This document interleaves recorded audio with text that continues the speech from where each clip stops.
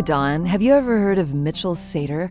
It's a medium-sized butterfly with a rich brown color and distinctive orange-ringed circular eye spots on its wings. That sounds like a pretty butterfly. Where can I see one, Yael? They live in a type of wetland called a fen that receives groundwater rich in carbonates from seeps and springs.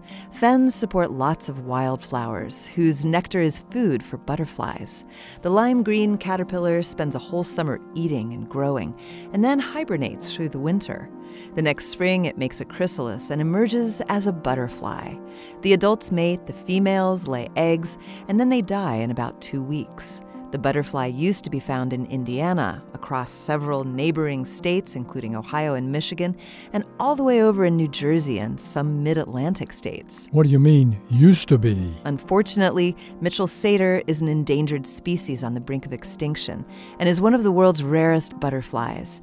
In recent decades, there have been only a few sightings in Indiana and Michigan. That's too bad. What's the cause of the decline? The biggest cause is destruction of its habitat by humans. The fen wetlands it depends on have been drained and filled for urban and agricultural development, or contaminated by pesticides, fertilizer, and nutrient runoff from agriculture.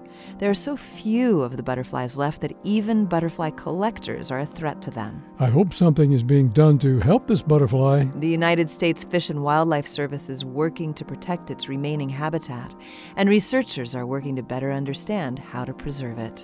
This Moment of Science comes from Indiana University, with production support from the Office of the Provost. There are thousands more moments of science on our website at amomentofscience.org. I'm Yael Cassander. And I'm Don Glass.